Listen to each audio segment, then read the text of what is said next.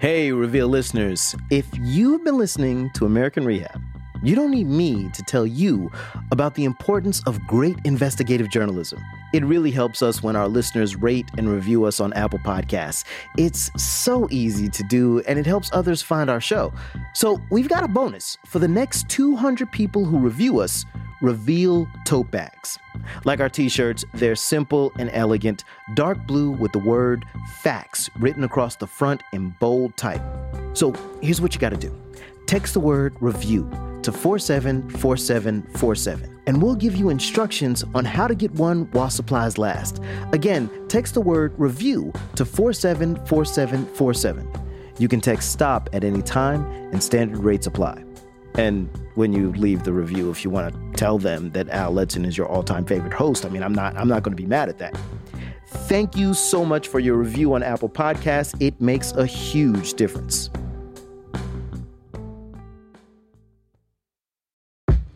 From the Center for Investigative Reporting in PRX, this is Reveal. I'm Al Letson. It was 50 years ago this April. Dr. Martin Luther King, the apostle of nonviolence in the civil rights movement, has been shot to death in Memphis, Tennessee. The country erupted. There was civil unrest from Washington, D.C. to Detroit. Of course, all America is outraged at the assassination of an outstanding Negro leader. That's President Lyndon Johnson. At the time of King's death, he was frustrated. Congress was fighting the passage of proposed civil rights legislation on housing. And indeed, this bill has had a long and stormy trip. Congress had held up the Fair Housing Act for 2 years. And even with King's death, many lawmakers like this one still wanted to preserve segregation. The death of Martin Luther King is a tragic thing, but no legislation should be passed as a memorial to anyone. But King's death finally gave Johnson the leverage he needed to get it passed. I do not exaggerate when I say that the proudest moments of my presidency have been times such as this, when I have signed into law the promises of a century. Housing discrimination was totally legal until the 60s. The Fair Housing Act outlawed it. But that law didn't solve the whole problem. While it banned discrimination, banks still weren't making home loans to African Americans. It took 9 years for Congress to pass the Community Reinvestment Act, which required banks to lend to qualified borrowers in so-called blighted neighborhoods. We've been investigating whether decades later, the promise of fair housing is being fulfilled. We spent a year going through millions of mortgage records to find out who can get a home loan and who can't. Later in the show, we'll let you know how you can find out what's happening in your neighborhood. We're also going to show you how the Community Reinvestment Act, which was designed to help people of color, is producing some unintended results. Our reporters Aaron Glantz and Emmanuel Martinez, along with producer Catherine Miskowski, have been traveling the country digging into this issue. Aaron begins in a neighborhood in West Philadelphia.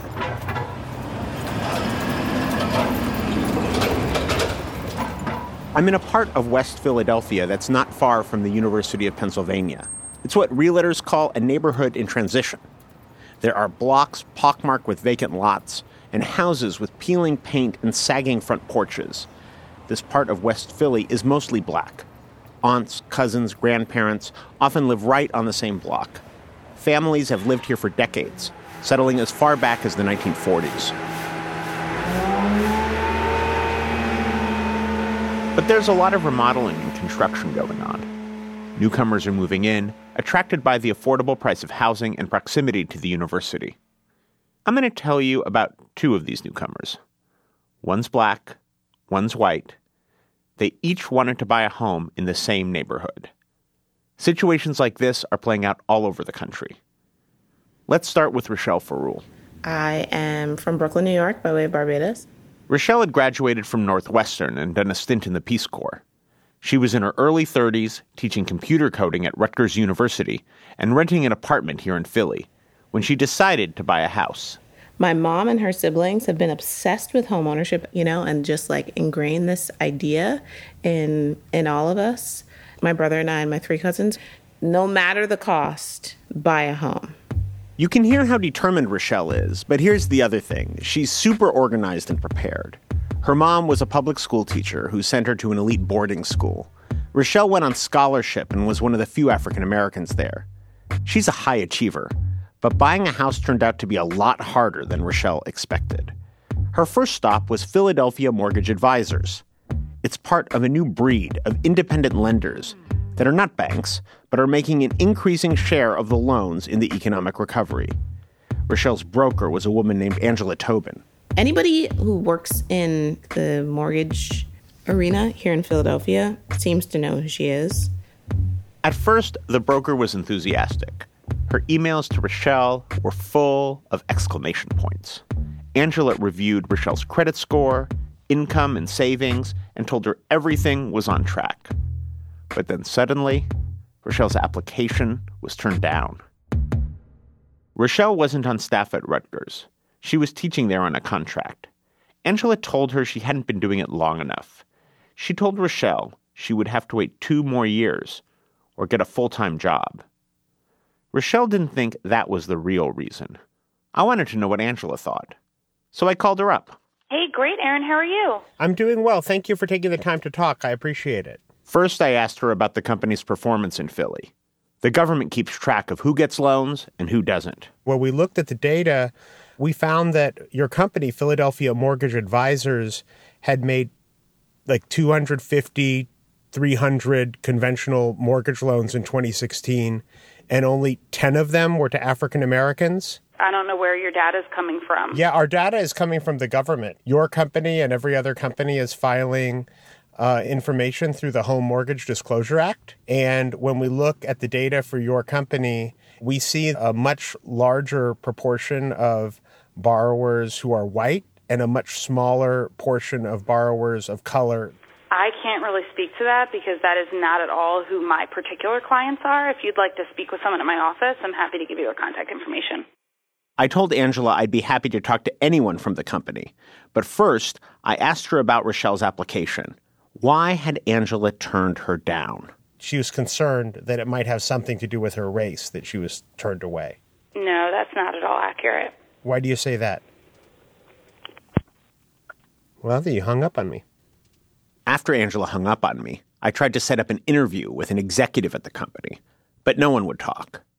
Instead, they sent a statement.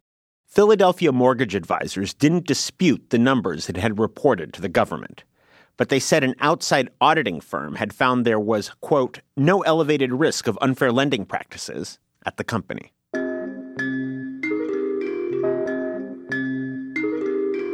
Rochelle still wanted to buy a house. I was like, okay, I need to get a full-time job. Rochelle got a job, Associate Director of the South Asia Center at the University of Pennsylvania, an Ivy League institution. She manages a $1 million grant there. She found a 2-story house that needed some work, and for a loan, she went to Santander Bank, the U.S. outpost of a Spanish bank, with a regional headquarters in Boston. My experience was so horrible. The process dragged on for months. I had a fair amount of savings, and still I had so much trouble, just left and right. Her loan officer kept asking for new information, or sometimes the same information again. Rochelle answered all their questions. Didn't matter. None of it mattered.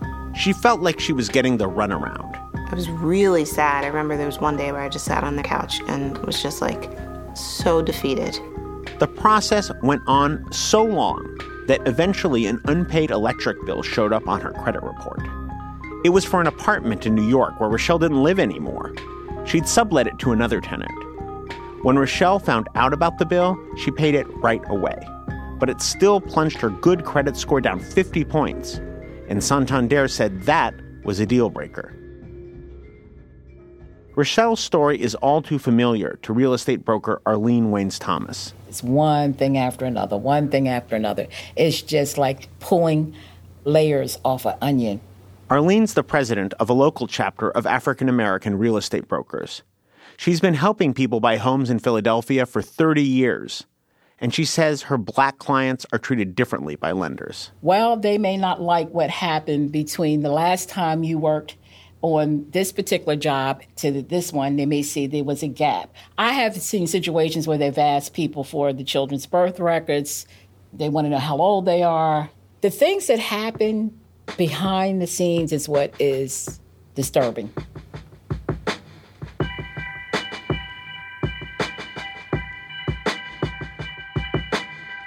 In this neighborhood in West Philly, Black people have been having trouble buying homes for generations. It's a part of a bigger story of housing discrimination in America called redlining. It dates back to the Great Depression. The federal government drew lines on maps and shaded some neighborhoods red, warning banks not to make loans there.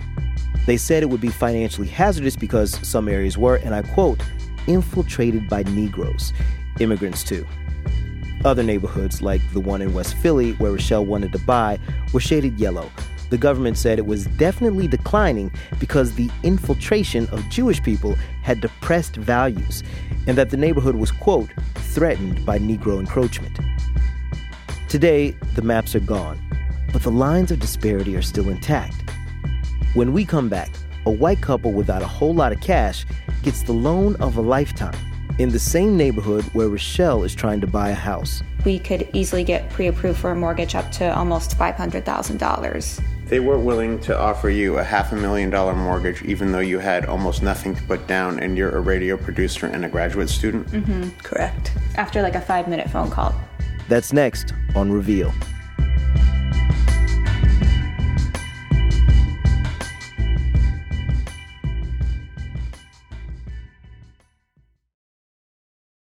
Reveal is brought to you by the University of Virginia and the Sacred and Profane podcast. We often hear it's not polite to bring up religion, but we lose so much when we don't talk about religion. Sacred and Profane is a podcast that isn't afraid to tackle religion.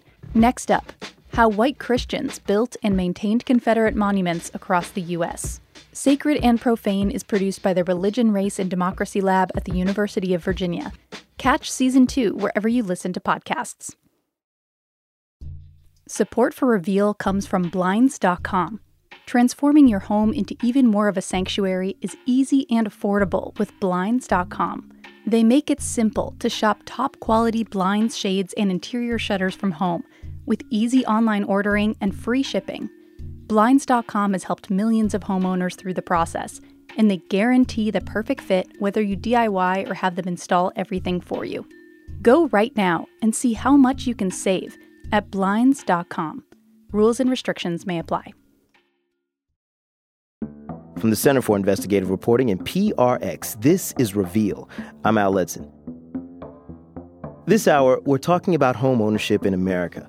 Who can get a mortgage, who can't, and why not? Reveal spent a year looking into this question. Heading over to the Data Cave to talk to Emmanuel Martinez. Hey, what's up, Al? Side note, the Data Cave is just a row of desks that are catty-corner mine. The Data Cave can be a dark, dark place once you're buried in those numbers. Don't bury me. I've been looking at the Home Mortgage Disclosure Act data. This giant government database has information on nearly every home loan application in America. It tells you a lot about who's trying to buy a house. You have the race and ethnicity of the applicant, how much money they make, how much money they want to take out, and then you have the location of where they're looking to get that loan. So looking here, right, I see applicant race, and I see like 5, 5, 5, 5, 5, 5, 5s. Like who are 5s? 5 is white. Emmanuel went through 31 million mortgage records, covering 2 years, 2015 and 2016, the most recent data available. And he honed in on loans where someone was trying to buy a house with a conventional mortgage. I did a statistical technique called a logistic regression. We were wondering if someone was going to get denied a mortgage or not. He looked at 9 different factors that banks might use to decide if they want to give someone a mortgage. Things like income and race and like demographics of the neighborhood. And in Philly, where Rochelle lives, Black applicants there are nearly 3 times as likely to be denied a conventional home mortgage than white applicants, even after we control for things like income and how much money they're wanting to take out. So in Philadelphia, because I'm African American, I am way more likely to be turned down for a loan. And that's true in many places across America. We found dozens of metro areas where this is happening. In 61 cities, lenders were way more likely to deny conventional mortgage loans to people of color than whites, even after we accounted for how much a person made or how much they wanted to borrow. I've mapped those metros if you want to take a look. Yeah, show me. So here's the map. African Americans were more likely to be turned down in most of these cities, but we also found the same pattern of denials for Latinos in 24 metro areas. And there were parts of the country where banks were more likely to turn away Asians and Native Americans. You can see that the problem is everywhere. You have these large metro areas like Orlando, Philadelphia, Jacksonville, Washington, D.C., where this is a problem. And you have smaller places like Santa Fe, New Mexico, Chico, California, Atlanta, Georgia, St. Louis, Missouri, Tacoma, Washington. In all of these places, and dozens more, people of color were significantly more likely to be denied a conventional mortgage to buy a house. If you're wondering what's happening in your neighborhood, you can find out more information right now. All you have to do is text HOME to 202-873-8325. That's HOME to 202-873-8325. And here comes the legal lingo. Standard texting rates apply. And if you want to stop getting the text, just text STOP.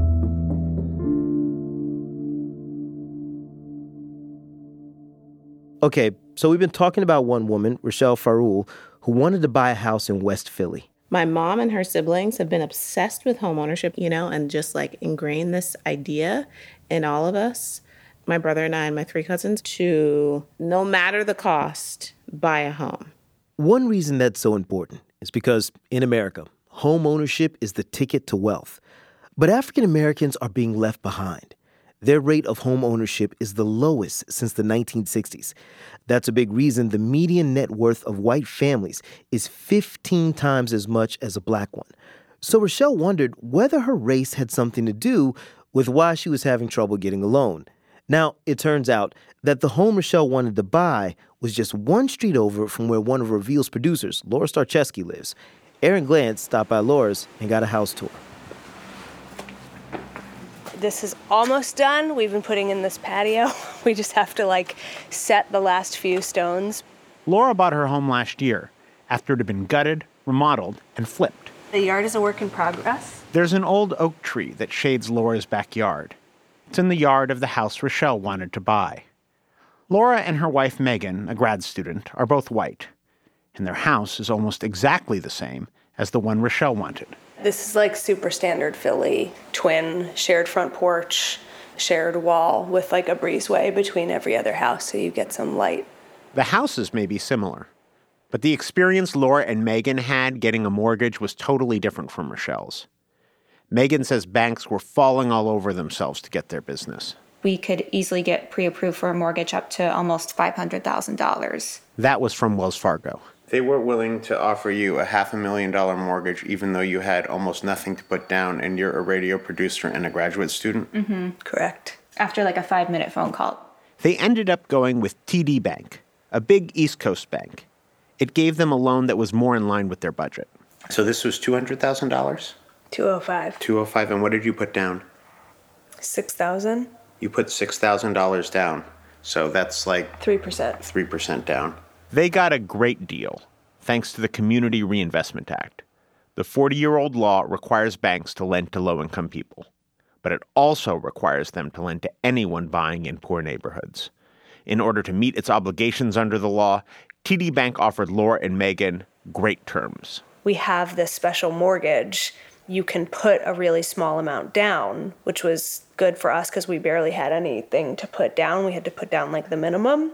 The Community Reinvestment Act was designed to lift up communities, but it was written back in the 70s, and it didn't anticipate gentrification. In Philadelphia and other cities across America, upwardly mobile whites are now buying homes in the inner city.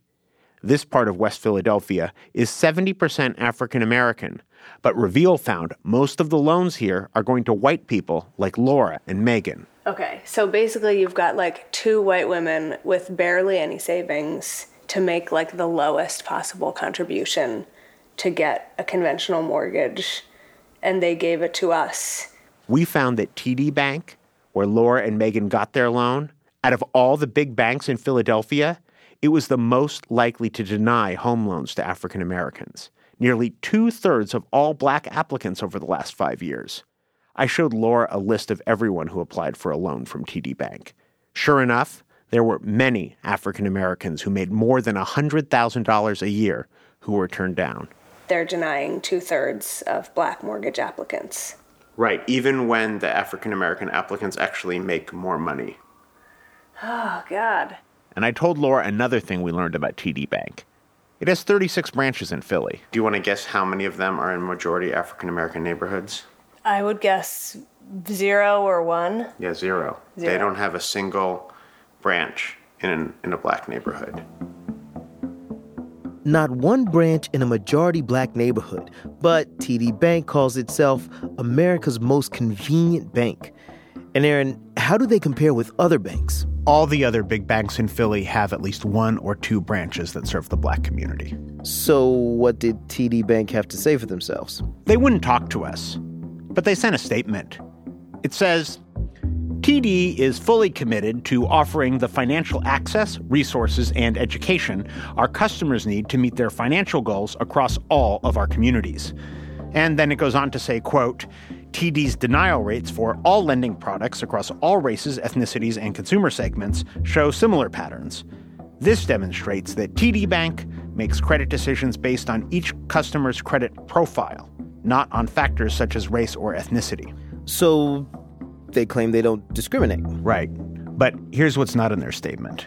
When you look at all the large banks in America, TD Bank is the most likely to deny a loan application from a black person or a Latino. So Laura and Megan, who are both white, they got a loan really easy. But after a year and a half of trying, Rochelle, who's black, was still struggling to get a loan. Hey there. Hi, Aaron. How are you? Thanks for having me over. When I meet back up with Rochelle, she tells me about her latest attempt to get a mortgage. It was with Santander Bank. And again, she was having trouble. I understandably was really upset because, I'd been looking for a while. And so I was like, well, what do I do? Rochelle lays all her documents out on the table, stacked in clearly labeled manila folders. This is our loan, one of many loan documents. Despite everything she's been through to buy a house, she hasn't lost her cool. She tells me she tried to bring on a cosigner to help get the mortgage approved. Rochelle's mom said she'd do it. Her mom is a retired school teacher who owns property and has a good pension. But the bank said no. So Rochelle's partner, Hanako Franz, suggested they apply together. The two had been dating for less than a year, and Hanako didn't even have a full-time job. I worked very part-time at this grocery store, and that was it. But they decided to go for it. Because Rochelle had been trying to get a loan for so long, her credit score had taken a beating. When a lender pulls a credit report, the score goes down. The unpaid electric bill hadn't helped either. By the time we started the application, and I was, ready to put an offer on the house, they had done so many pulls that my credit score dropped to 635. And I love you. I love you so hard. But what was your credit score? Mine was high. It was like 744 or something. And you have no money. Yeah, we did this after I was a school teacher for 4 years, quit my job, moved to Japan, was making $9 an hour at... Selling French fries. Yeah, selling French fries. Hanako's most recent paycheck was only $144. But she had something else going for her. She's white adjacent, as Rochelle puts it. Her mother is Japanese and her father is white. Hanako identifies as Asian, but she wondered if the loan officer saw her that way. Legally, my first name is Mary, and nobody calls me Mary. My email is Hanako, He would call me Mare. Mm-hmm. And then, towards the end, just completely stopped answering Rochelle's phone calls. Just ignored all of them. And then I called, and he answered, almost immediately, and is so friendly. At this point, Rochelle had been trying to buy a house for over a year. A few weeks after Hanako signed on, Rochelle finally got a mortgage. Santander allowed me to get a loan because I came on. Because Hanako came on. This process, in a lot of ways for me, was really disempowering. It was humiliating. And that's where a lot of my bitterness comes from. I was made to feel like nothing that I was contributing was of value. Like I didn't matter, you know?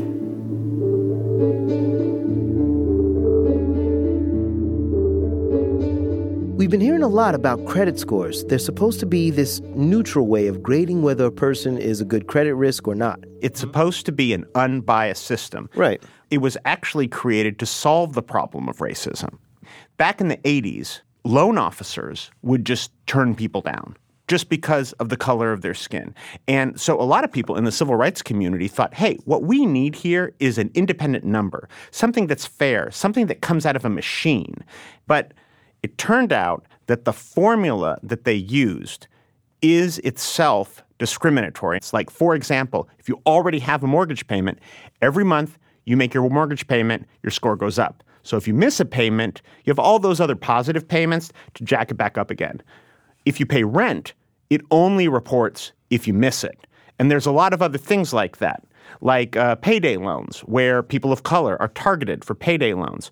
If you miss a payment on your payday loan, you get dinged. If you make a payment, you don't get any credit from the credit score model. And then we see that banks aren't lending to African Americans and Hispanics. It seems like inequity is baked into the whole system. Yeah, and then again, we found white people with lousy credit scores, where the banks focused on the positive parts of their financial profile.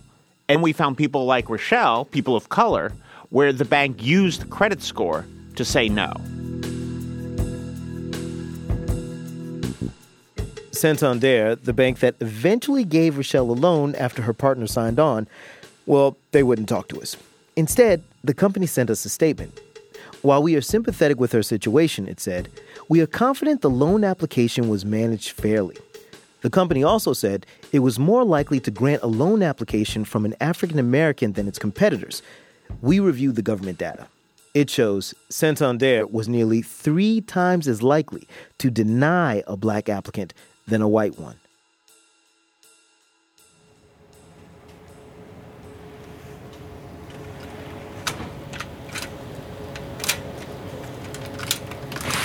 How are you? Hey. Last fall, Laura stopped by Rochelle and Hanako's new home.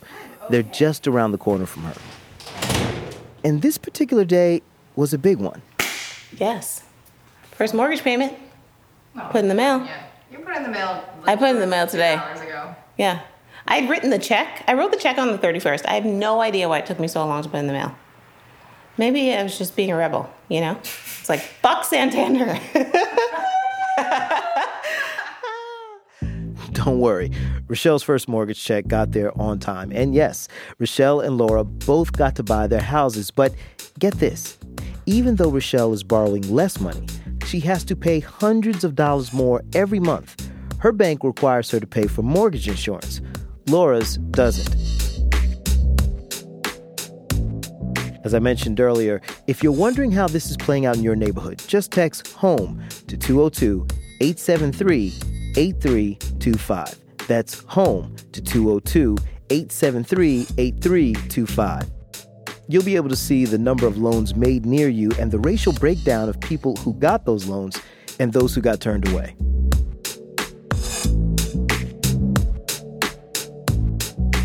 After the break, we go to the banks. I would just suggest you go online and see if you can make an appointment. Or not. It's not a branch, not a bank. That's next on Reveal.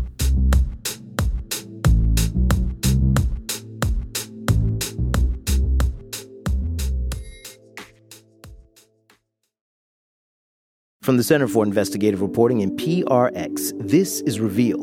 I'm Al Letson. We've been talking about a pattern in cities across America. Banks are turning away people of color when they apply for a home loan. And we're looking at Philly because it's one of the biggest cities with this problem. The banks haven't been interested in discussing this with us. So reporter Aaron Glantz headed over to Philadelphia's downtown, known as Center City, where he's surrounded by banks. I think that right here you can really see how the system is failing in all these different ways from this corner. We have 1, 2, 3, 4, 5. Wait, I have to count again. J.P. Morgan Chase, BB&T, Republic, First Trust, PNC on one block, and then Joseph A. Bank, the clothier. Because, you couldn't sell a suit on this block unless you were called a bank. There's so many banks here. Aaron's at Market and 17th Street. There's a skyscraper here called Liberty Place, and on the 47th floor is the only outpost in Philadelphia of America's largest bank, J.P. Morgan Chase. Their branch here is part of their private client brand that caters to rich people. This is the part of Chase that helps clients preserve their wealth. That's what their website says. You can also get a mortgage or a line of credit here. Aaron tries to go up to the 47th floor, but he can't get past the security guards. I would just suggest you go online and see if you can make an appointment. Aaron asked the guards if they'd call the branch manager. They said no. This is not a branch, not a bank. J.P. Morgan Chase is not a bank? This is not a bank. But this location shows up in a federal database of bank branches. Chase told the FDIC that yes, it was a branch. But when Chase made a list of branches for the regulators who enforce the Community Reinvestment Act, this same building in Philly had disappeared. Aaron stepped outside. J.P. Morgan Chase on the 47th floor of this skyscraper, in its documents to the federal regulators who are supposed to make sure that it's serving people in the communities where it's located, it's pretending that it's not here. The Community Reinvestment Act says banks only have to lend in low-income communities if they have a branch in a city that takes deposits. And since Chase's only outpost in Philadelphia won't take deposits, that means the bank doesn't have to lend in low-income communities here. Chase is exploiting a loophole in the law that allows them to avoid scrutiny of regulators. So what's the result of that lack of scrutiny? We looked at the data. And it showed us that J.P. Morgan Chase helped 745 people buy homes in Philadelphia over 5 years. But just 15 of those borrowers were African Americans. So in Philadelphia, the biggest bank in America mostly lends to wealthy white people. You reached out to J.P. Morgan Chase, but no one would talk to you, right? The company sent a statement. It didn't dispute the fact that Chase is almost exclusively lending to white people in Philly. But it said they're planning on opening new branches there as part of a big national expansion sometime over the next 5 years. And what Chase is doing is just one example of how banks are getting around the intent of the Community Reinvestment Act. So, Aaron, the banks wouldn't talk to you about this, but come on. Clearly, there's a pattern here. 61 cities nationwide. Yeah, well, the banks wouldn't go untaped for this story. But I spent a lot of time on the phone with them. I talked to the industry trade groups, the American Bankers Association and the Mortgage Bankers Association. And neither of them, by the way, denied the basic fact that people of color are being turned down for mortgages at a rate far greater than whites. In a statement, the American Bankers Association said the fact that banks haven't gotten in trouble with the federal government, that means there's no systemic problem here. And both industry groups said we didn't include some very important factors in our analysis. So what are the things that it didn't include? Well, we didn't include credit scores because we don't have them. And the reason why is the banks are keeping that information secret. They didn't want to give you credit scores? It's not that they don't want to give it to us. They've been fighting giving it to the government. Congress passed a law in 2011 that said this information is really important. The global economy crashed because of bad lending, and there was a Dodd-Frank Bank Reform Act, right? And one of the things that it did is it said, banks, mortgage brokers, you need to give us this other important information so that we can monitor you. That was 7 years ago. And they still haven't done it. They've been fighting it every step of the way. But the whole reason we got into the mortgage crisis is because people were getting houses that they couldn't afford and didn't have the credit for, right? Right. They corrected for that, right? Remember, think back, 2008, 2009, nobody can get a loan. Credit has evaporated for everyone. Now here we are, almost a decade later, credit is back, but only for some people. And how do they justify that? The banks are saying that if we had this information, that some of the disparities we're seeing would simply melt away.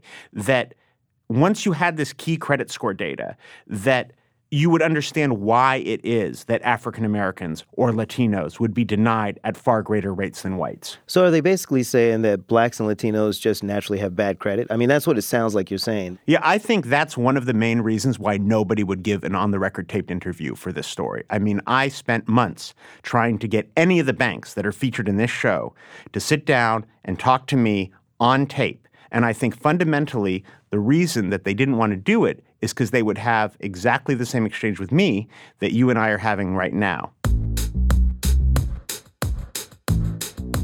Okay, so if the banks wouldn't talk to you, what about the people over the banks, the government regulators? Well, the mortgage data we analyzed was from 2015 and 2016, during the Obama administration. So I met with the nation's top bank regulator when Obama was in charge.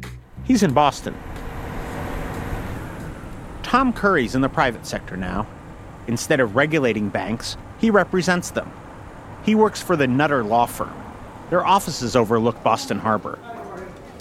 The firm is on the 5th floor. Curry's a soft-spoken guy, a 61-year-old man in a suit who spent his whole career in government. The last 5 years as the nation's top bank regulator, the comptroller of the currency. I'm too young to retire and too poor to retire after over 35 years in government. I really only had one question for Curry.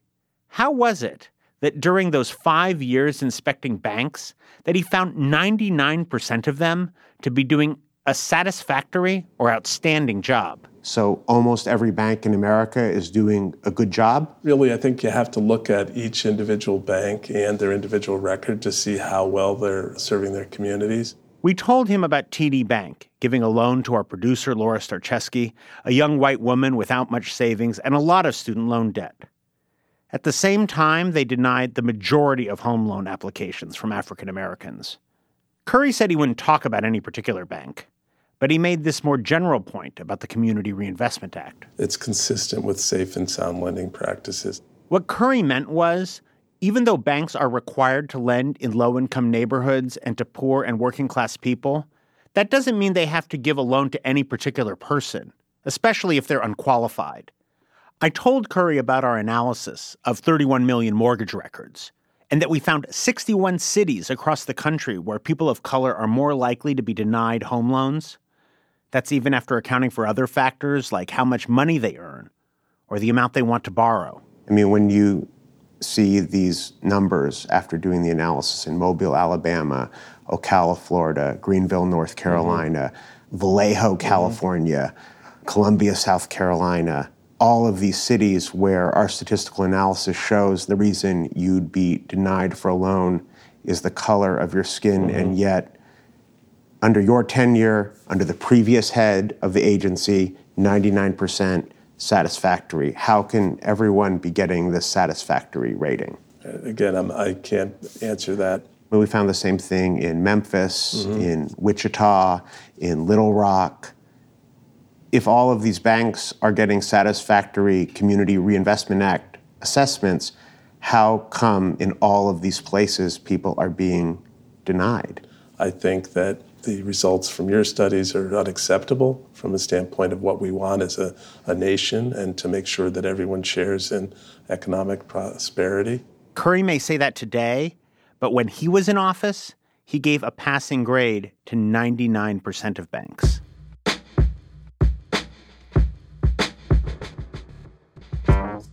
After Curry left, President Trump tapped Joseph Otting to be his comptroller of the currency.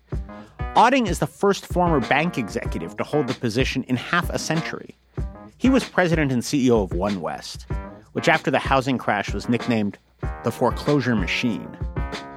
He left with a $12 million severance package and then became CEO of a golf club in Vegas. At his confirmation hearing last July, Senator Sherrod Brown of Ohio grilled Otting about his record at the bank. You permitted your bank to break the rules while in the process making life harder for homeowners. How do we trust that you won't allow banks to skirt the rules and harm their customers as their regulator? My viewpoint is if you look at the actual facts, there's a false narrative out there about the OneWest Bank servicing operation. I think you would walk away feeling very good about our operations. Well, it's a false narrative to you, not to those that lost their homes. We requested an interview with Joseph Otting, But he wouldn't talk to us. I asked his predecessor, Tom Curry, why he gave a passing grade to Auding's bank, OneWest, when they had such a poor track record of lending to blacks and Latinos. During the 5 years that he was the head of this bank, they made exactly 3 loans to African Americans to help them buy homes and just 11 to Latinos. And your office gave this bank a satisfactory rating. And it's one of the biggest banks in Southern California. I'm not going to really get into specific banks, regardless of who was the CEO.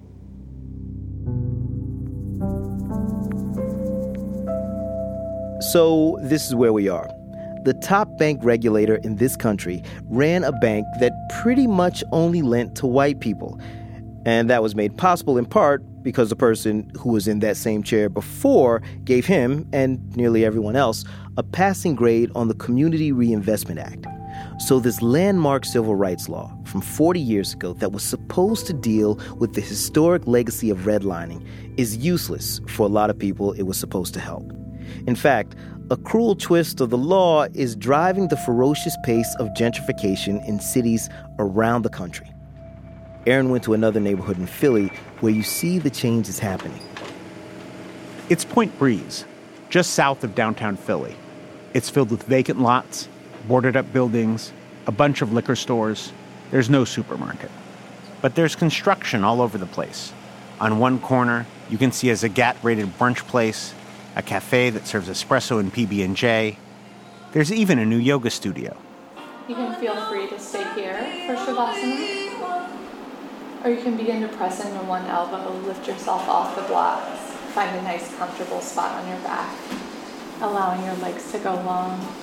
The yoga instructor, Callie Kim, is white, from rural southern Illinois. She moved here a few years ago with her husband, Hagana Kim, who's Korean American. They're both lawyers. The yoga studio is their side business. It's like a fun way to spend our time, too. It's really more of a hobby than anything else. Honestly, it pays for like pizza a couple times a week, but it's fun. I mean, we've met a lot of our neighbors. The Community Reinvestment Act is why the Kims got a loan with almost no money down, a low interest rate, and almost no fees to buy their first house. Then we realized you don't even have to be a first-time homeowner. And then they used the same law to buy another house that they rent out, and then another, and another, and another. 5 homes altogether. Now they're landlords in Point Breeze. The mastermind of this whole neighborhood transformation is developer Ori Feibush. It's incredible to see just in 5 years how much this little pocket has changed. Back in the 1930s, this was one of the neighborhoods that the federal government drew lines around on maps and shaded red, declaring it hazardous for lenders. Today, it's the type of place where banks are supposed to lend under the Community Reinvestment Act. Every major lending institution is lending in this neighborhood. There's a host of programs available from every major lending institution that provides first-time buyers in this neighborhood with cheaper credit and cheaper money than you would be able to get elsewhere. It is arguably easier to get financing where we sit today than just a few blocks to our north in a more affluent community. At least it is for Ori, a wealthy white developer. In this neighborhood, his crews are demolishing old row houses and putting up big single-family homes and townhouse complexes. I honest to God don't know the exact number, but we have participated in the development of several hundred homes and 400 or 500 apartments at this point. I walked around the neighborhood with Ori, looking at his development projects. They're easy to spot. Fluorescent lime green is his color. You'll see it in his offices, on his properties, even his house. So, what is up with the lime green? Picking the most obnoxious color that glows in the dark was helpful to standing out as a new business owner. It's not my favorite color. And he lives in the neighborhood, too. This is my home, by the way. So is this all yours, or is this an apartment No, building? it's one home. One home? Yeah. So did you build this place? I did, yeah. When I told Ori that we'd found banks are favoring white borrowers over people of color, he found it hard to believe that banks would do anything that cost them business. It doesn't reconcile with what I see as common sense, and it would be obviously heartbreaking to hear that. Ori walks me over to a big townhouse project currently under construction, a whole city block. It's financed by the only bank with a branch in the neighborhood. So this lot immediately to our right, where 46 homes are going to go, is being financed by First Trust. They're going to finance the construction financing over the next couple of years here. First Trust Savings Bank is a local company that's been in the neighborhood since 1934. They're financing this new development, but not doing much to help longtime residents here. Adrian Stokes is a retired bill collector who works part-time as a home health aide. Come on, Boots. Come on, Boots. Thank you. She lives here with her pit bull, Boots. She loves Boots. He has his own Facebook page.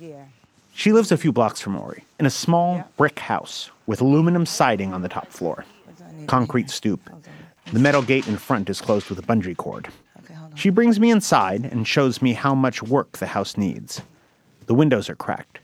They let in cold air in the winter and water when it rains. I just want to replace all this because, like I said, these are all the windows. These windows are really off track. The kitchen window's crack is so big that to hide it, she's built a wall of Pirouette cookie boxes in front of it. Downstairs, in the basement, the sump pump backs up when it rains. The circuit breaker is hanging off the wall. There you go. Look, yuck. All these wires drive me crazy. And all these wires is like, oh my God, I don't know what's going on. I'm just scared. Adrian went to First Trust to get a home equity loan. It seemed like the natural thing to do. She was current on her mortgage, and the balance was low. Plus, she had about $200,000 in equity because her house is now worth more. The bottom line, I have money, and I just wanted a chance to fix up my house. She asked for $30,000. The bank turned her down. I just wanted a home equity loan to fix up my house, and I couldn't believe they denied me.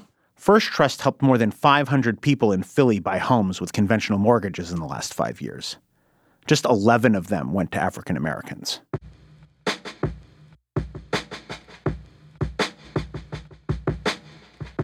When I visited, the branch manager didn't want to talk.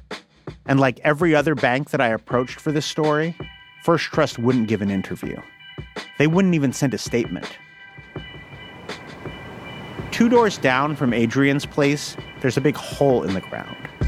The foundation's been laid, and the building is just starting to go up. Adrian says a black family lived here for 3 decades, but the house was gone in a matter of days. A laminated permit on the chain link fence says Ori Feibush is building a new 3-story house here with a roof deck. I feel like, who are they just to come here and do whatever they want to do? It's just not fair to us because we've been here way before they did. Adrian isn't looking to move up to a brand new house with a roof deck. Like a lot of her neighbors, she's just trying to maintain her home. And if the banks won't help out, Philly real estate broker Arlene Waynes-Thomas says a broken sump pump can be the start of a downward spiral. And now there's a sewer line problem, goes out into the street, and the city's going to tax a fine or lien because I have to repair. And I don't have the money to do that. What happens? I have to give that house up. And here comes the gentrification. And that's how even longtime homeowners are forced out.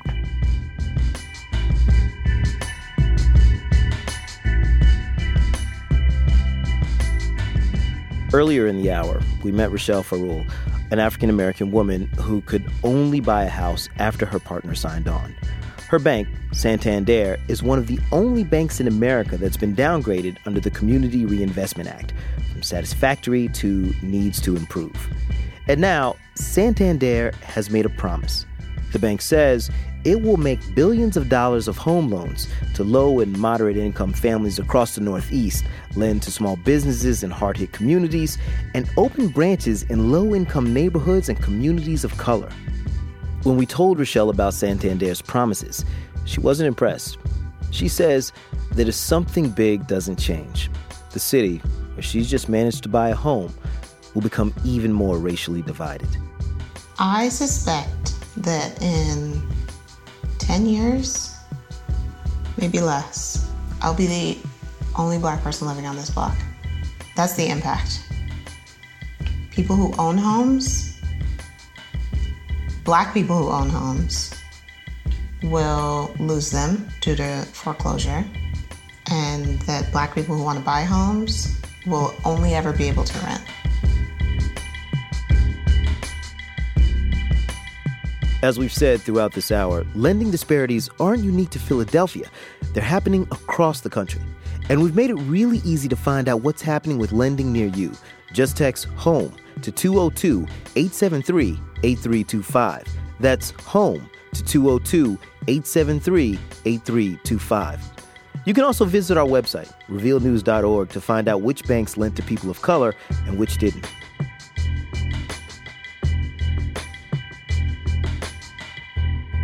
In a minute, we're going to tell you about next week's show. We head to Chicago and see how the neighborhoods are changing there, in part because the city's closing of lots of public schools. But first, a whole team of people helped make today's show possible. Catherine Miskowski was our lead producer with help from Laura Starcheski. Aaron Glantz and Emmanuel Martinez reported the story. It was edited by Deborah George. Amy Powell, our editor-in-chief, oversaw our entire redlining project and edited the stories that you can read on our website. Ann Hoffman and Rachel DeLeon reported from Philadelphia. Eric Segarra, Sunduja Rangarajan, Michael Corey, and Jennifer LaFleur helped with the data, as well as Angel Costanis from the Associated Press. Special thanks to Animal Media Group in Pittsburgh and to Solomon Jones in Philadelphia. WHYY provided production support. Our production manager is Mwende Hinojosa. Our sound design team is the dynamic duo, Jay Breezy, a.k.a. Jim Briggs, and Fernando, my man, Aruda. That helped this week from Catherine Raimondo and Kat Shuknit. Our acting CEO is Krista Scharfenberg. Our executive producer is Kevin Sullivan. Our theme music is by Camarado, Lightning. Be sure to check out next week's show. It takes us to Chicago, where the city shut down 50 schools in 2013. Since then, people like Irene Robinson have fought the decision. We need our neighborhood schools. This is important. Neighborhood schools are the heart of our community. When schools shut down, Irene says, people leave neighborhoods like hers in Bronzeville, a longtime landing place for African Americans in the city. Our people, our grandparents, when they left down south, they came to Bronzeville, and they built here. We'll look at what happens to a neighborhood and the students who leave them on next week's show.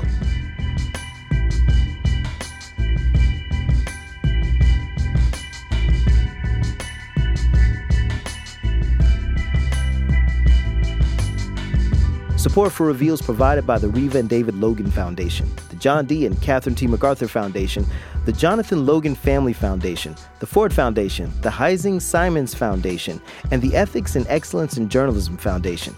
Reveal is a co-production of the Center for Investigative Reporting and PRX. I'm Al Letson, and remember, there is always more to the story.